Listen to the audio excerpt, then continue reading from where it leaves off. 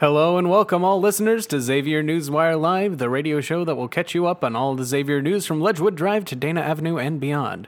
Today is August 30th. We are bringing the show to you live on XUFM. I'm David Ludwig, and in this host of Newswire Live, in this episode of Newswire Live, you'll get to hear the Newswire multimedia crew bring you the rundown on Graders and Corrido, the Student Government Association, COVID-19 on campus, this week in Cincinnati history, the campus catch-up, world news, and stuff to do around town. That's enough from me now, so let's get right into the show. At this time, I'll turn it over to Emma Stevens for our first story on Graders and Corrido. Businesses across the country are feeling the effects of labor shortages and supply line disruptions, and Xavier's on-campus restaurants are no exception. For the past 2 weeks, Corrido has operated with limited hours of operation due to severe staffing shortages. Banners and flyers remain hung outside the eatery seeking employees and offering bonuses for immediate hires. With few employees, the restaurant has only been open on weekday evenings.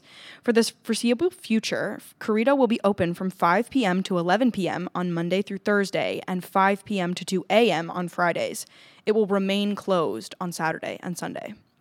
Similarly, labor shortages have impacted the on-campus food options in the Gallagher Student Center. Last week, Burger 513 had to open an hour and a half later than expected due to staffing issues. Xavier Dining Services has also released a statement stating that Victory Perk would be closed for this entire week. At this time, none of these establishments have had to permanently adjust their operating hours. Xavier is also saying goodbye to the Graders located at University Station, which is set to close in mid-September. The Cincinnati Favorite ice cream brand opened this location in 2014, and its time serving scoops is coming to a close. A 5-minute walk from the heart of Xavier's campus, this popular dessert stop will be missed by the Xavier community. Jane Doyley, a senior, said, "I'm sad to see the Xavier Graders close. That was always a fun spot to meet up with friends and treat ourselves after a long and stressful week of classes. I'm definitely going to miss it." Unfortunately, the Cincinnati Classics business took a hit when United Dairy Farmers opened their new location at the intersection of Dana Avenue and Montgomery Road. The competition from UDF has made renewing the lease of the Xavier Graders an illogical choice for the family-owned company. The store will close on September 12th when their 7-year lease is up. Thank you very much, Eva. Now we'd like to turn it over to Jesse Dolahan for our student perspective. Jesse, take it away. Students really enjoy the restaurants available on campus, including Burger 513 as a standout among first years. However, a lot of students would like more dining options available on the weekends and late at night. Molly Didna, a first-year student, said, "I do wish that there were more late-at-night options other than the pizza ATM, especially on the weekends." Other students would like for more options to be available close to campus, with many students being sad about the local Graders closing. It will be sad to see the ice cream parlor go because of how popular it has become among Xavier students as a place to hang out. As to how the restaurants complement the CAF, there are many mixed opinions about this. Some feel like the food offered at the restaurant is too similar to the CAF's food selection, with the only place that offers food that is completely unique to it being Fujisan in the Gallagher Student Center. Some students see that places like Corrido and Burger 513 specialize in their respective foods, so that if you want to go to a good burger, you would rather go to Burger 513 than the CAF. Andrew Sanders, a first year, said, "I honestly wouldn't mind if there was more variety. The only restaurant here that I really enjoy the type of food at is Burger 513, and I could just go to the CAF if I wanted a burger." Students would also like to see more places add to the restaurants on campus, with Chick-fil-A being very popular among students. Another name that came up often was Skyline Chili because of its status as a signature Cincinnati dish. Many felt that it would be nice to have something like Skyline to have people from outside of the Cincinnati area try it. Thank you very much, Jesse. Now we're going to slide it on over to Hunter Ellis for our story on the SGA, but first a pause.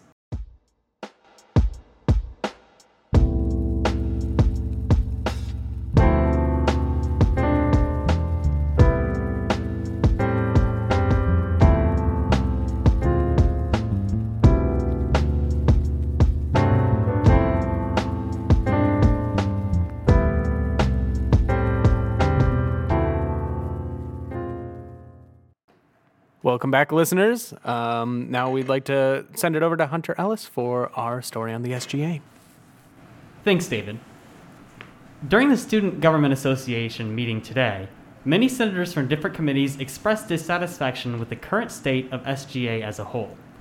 In an opinion entry, Senator David Reeves asked Vice President Marina Salazar to step down from her position.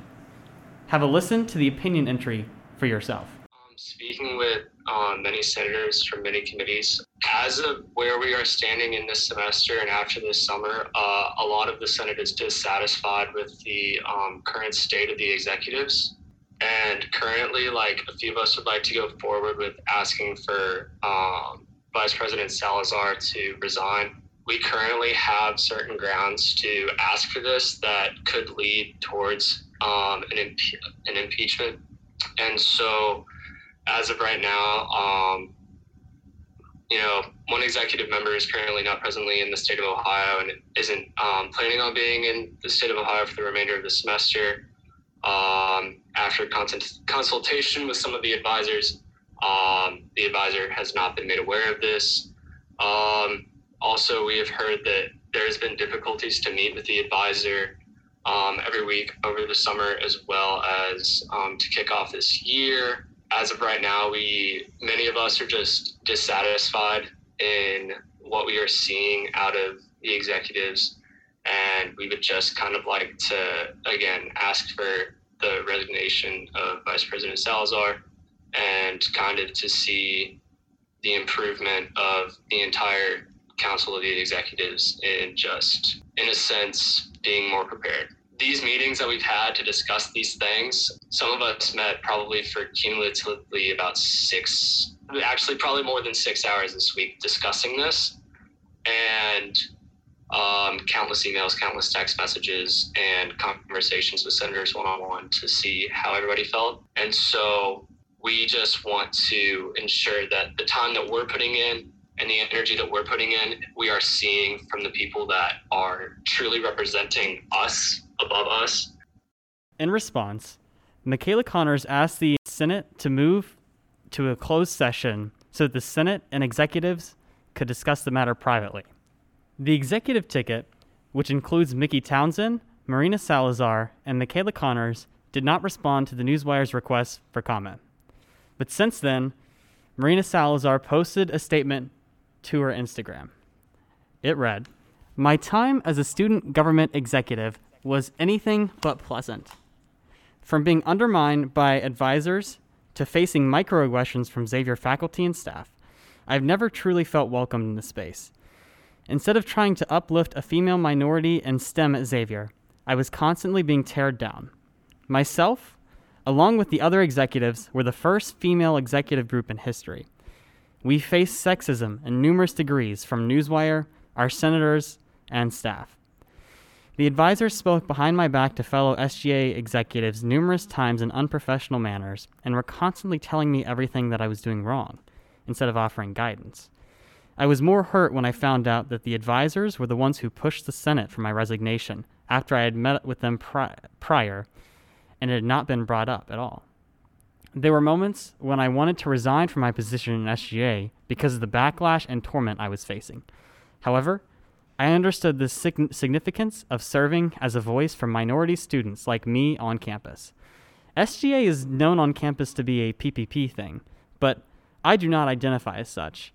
I was proud when our executive team recruited the most diverse Senate Xavier has ever seen. SGA has not contributed to aiding my mental or physical health, and instead of being remembered for all the great things our executive team has done, I'm being blamed for our collective failure for the first 2 weeks of the semester. I dedicated numerous hours and energy to help the Xavier student body. I've had days with meetings until midnight, and others where I was constantly battling staff and professors to make sure that student voices were heard, all while taking 3 jobs, taking 18 credit hours, and fulfilling my scholarship requirements. I've loved my experience at Xavier and everything I've accomplished here. However, my SGA experience will forever taint how I view Xavier. My whole time at Xavier, I've tried to be a voice for the voiceless and stand up for what is just. I'm a community engaged fellow, Hispanic Scholarship Fund Scholar, Dean's List recipient, Harvard Technology Fellow, Summer Research Scholar, and Admissions Ambassador, and in addition to serving on the professor hiring committees and numerous executive boards for clubs on campus, I am a leader. I've represented Xavier on the national stage as one of 10 females out of 80,000 to be an HSF leader and education reward recipient. Our executive team has had to face obstacles unseen in SGA history, from dealing with COVID-19's effects on campus to going through a major administration change. No other SGA executives experienced this in recent decades. I was treated like my opinion, my experience did not matter in spaces that my voice should have been heard. Effective immediately, I am resigning from Xavier Student Government Association. I'd rather resign than have racist, sexist, and egotistical individuals drag my name through the mud. I've contributed significantly to uplifting the Xavier community, and I want the legacy I leave behind to be on my own terms. We have one representative from SGA who wished to join us today, so I'm going to turn it over to Senator David Reeves. David? Yeah, thank you, Hunter. In the wake of this resignation, I feel like it's important for us to take some of the things that former Vice President Salazar said and just sit on them for a minute. The advisors did not go behind the back of the executives. The committee of which I sit on, the Student Organizations Committee, during our meeting, all of us sat down and discussed. Senator Ryan Dhaliwal was not present at this committee meeting, but all of us sat down and were very vocal about our displeasure with the current executive ticket and how they've handled the first 2 weeks. We are the governing body for every student organization on this campus, and we did not have a table at Club Day. We had a week of welcome event, and due to the mismanagement of it by our executive ticket and some other factors, the event did not happen, and we, lost money on that. But the most important thing is when our advisors came in and talked to us, they said that we hold the power to get stuff done. And this resignation comes in the wake of many senators wanting to resign and rejoin under a different executive ticket. This is something that was kind of lost in our meeting today, but if not for this opportunity for us to show that we are unsatisfied with what we've gotten over the summer in communication and in these just, 3 first meetings, if we do not take charge now, this student government could falter and not be the sign that it needs to be. We want to be a shining symbol at this university to help grow and make this university stronger. And so for Vice President Salazar to step down, say these comments, it hurts our student government, it hurts our university, but most importantly, it hurts our students. And that is the last thing that we want from our student government association. We want for our students to know that we are a shining light for them. Thank you, Senator David Reeves. You've certainly given us a lot to think about in the wake of this chain of events. Moving on, every week, the Newswire Live will be updating listeners on the status of COVID-19 on campus. As of August 29th, there are a total of 171 cases in the Xavier community, with 5 employees, 18 students isolated on campus, and 148 students isolated off campus. As of August 26th, there are 2 students in quarantine in their campus residence, no students in quarantine in a designated quarantine space, and 39 students in quarantine off campus. The current vaccination rate is 85% for employees and 79% for students. Now turning it over to our editor-in-chief, Alex Budzinski, so that we can have an update on the university's COVID policies. Thanks, David. As we just heard, there are currently 171 positive active cases on Xavier's campus, the majority of which are in off-campus student populations. As cases have tripled in the past week, the university is continuing to adjust their protocols every day. As of last Thursday, the Hub will once again require masks for all students using the facility, reversing a decision from the week prior. With the exception of swimming or showering, the renewed mask requirement has been reinstated to mitigate the spread of the virus. Additionally, the drastic spike in cases resulted in an email on Friday afternoon. The campus message outlines several risk-reducing behaviors to help stop the spread of COVID-19. In part, the university asked students to avoid large gatherings, spend time outdoors, wear masks more frequently, and limit guests in residence halls. While these policies are not yet mandated by the university, administrators have said that they will have to be reinstated if COVID-19 cases continue to climb.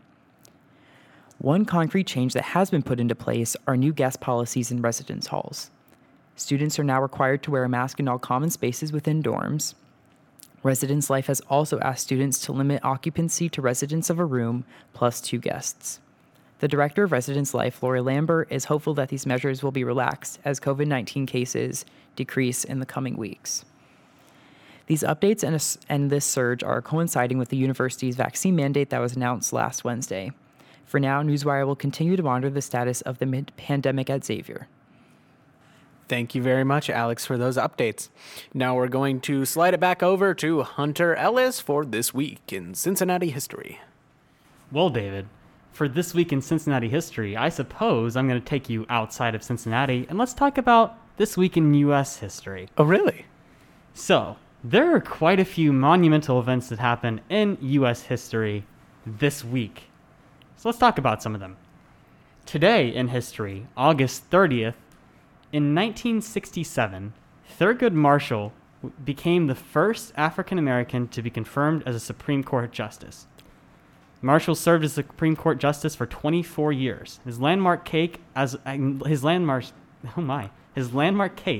lawyer was in Brown v. Board of Education of Topeka. In that case, Marshall argued that the separate but equal principle was unconstitutional. Then, the next day, August 31st, tomorrow's date, August 31st, 1997, Diana, Princess of Wales, died shortly after midnight. She was 36 years old at the time of her death, and Princess Diana was one of the most popular public figures in the world. Diana's funeral, which would be broadcast 1 week later on September 6th, was watched by over 2 billion people. Then, on September 2nd, aboard the USS Missouri in Tokyo Bay, Japan formally surrenders to the Allies, which they would be the last nation to surrender to the Allied forces, and this would draw an end to World War II. At the beginning of August, precisely on August 6th, a US B-29 bomber dropped an atomic bomb on the Japanese city of Hiroshima. That dropping killed an estimated 80,000 people and also wounded several more. So by this time, the surrender was a foregone conclusion, but officially, Japanese Foreign Minister Mamuro Shigemitsu signed on behalf of the Japanese government the surrender. And that's what happened this week in U.S. history. Thanks. Back to you, David. Not back to me for long, though, because we're going to slide it on over to the campus catch-up with our new campus correspondent, Alyssa Sepulveda. Thanks, David. Our next campus blood drive will be on Monday, September 13th through Wednesday, September 15th. Please consider participating. The Hawksworth donor bus will be here at 10 a.m. to 4 p.m. All donors will receive a special edition Xavier pullover. The Xavier Art Gallery, located in the A.B. Cohen Center, will be featuring artwork of regional high school art teachers. The exhibit is currently on display through September 17th, and the gallery is open Monday through Friday, 10 a.m. to 4 p.m., and by appointment. Stop by and enjoy some great art. On Thursday, September 2nd, join XUPD officers for an interactive class to learn some self-awareness and self-defense techniques. The class is from 6 p.m. to 7:30 p.m. and will be located in the Flynn Hall parking lot. If you're interested, contact Stephanie Lorenz for more info and to RSVP. Lastly, located in the Nexus Garden across from the Hub, there will be a honey harvest and beekeeping talk at the Xavier Beehives on Wednesday, September 1st. Starting at 5 p.m., Xavier professor Emily Franzen will talk about some beekeeping basics and demonstrate live how to harvest honey. All attendees will be able to taste and bring home some honey. And that's the campus catch-up. Back to you, David. Thank you very much, Alyssa. Listeners, we're going to take a short little break while we get our next guests in, so we'll see you after then.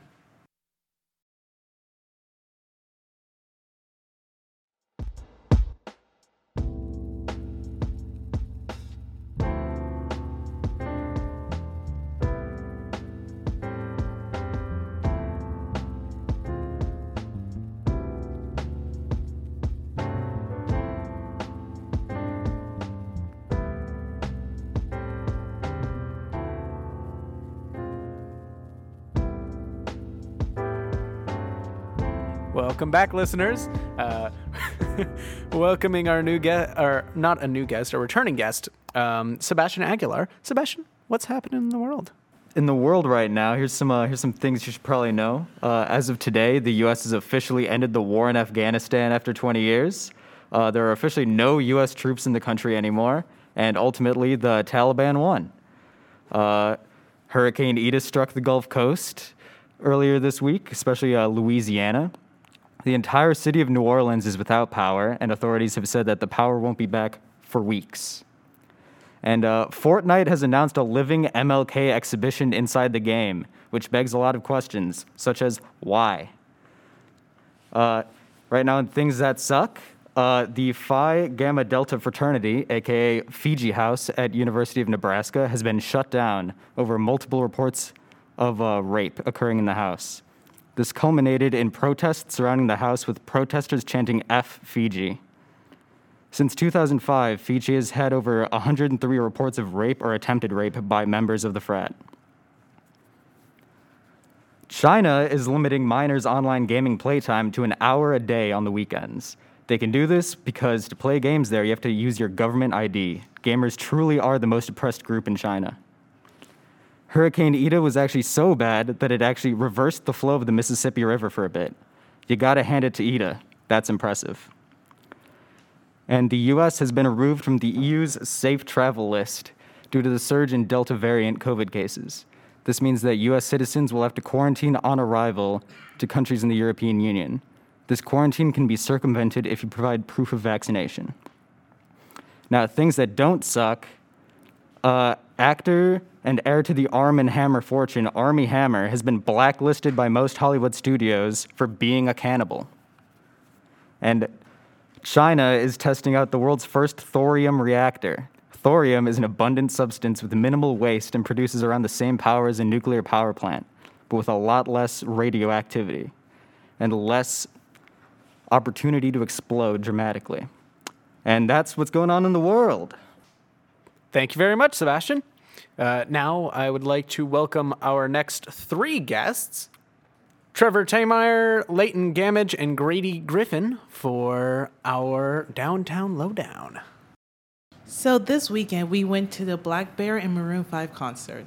And personally, I'm a big fan of Black Bear, so it was actually very enjoyable having him as the opening act. Of course, he kind of had a slow start because the crowd wasn't as excited at first. But once he started playing a lot of his older music, you can definitely see the crowd get into the groove of things.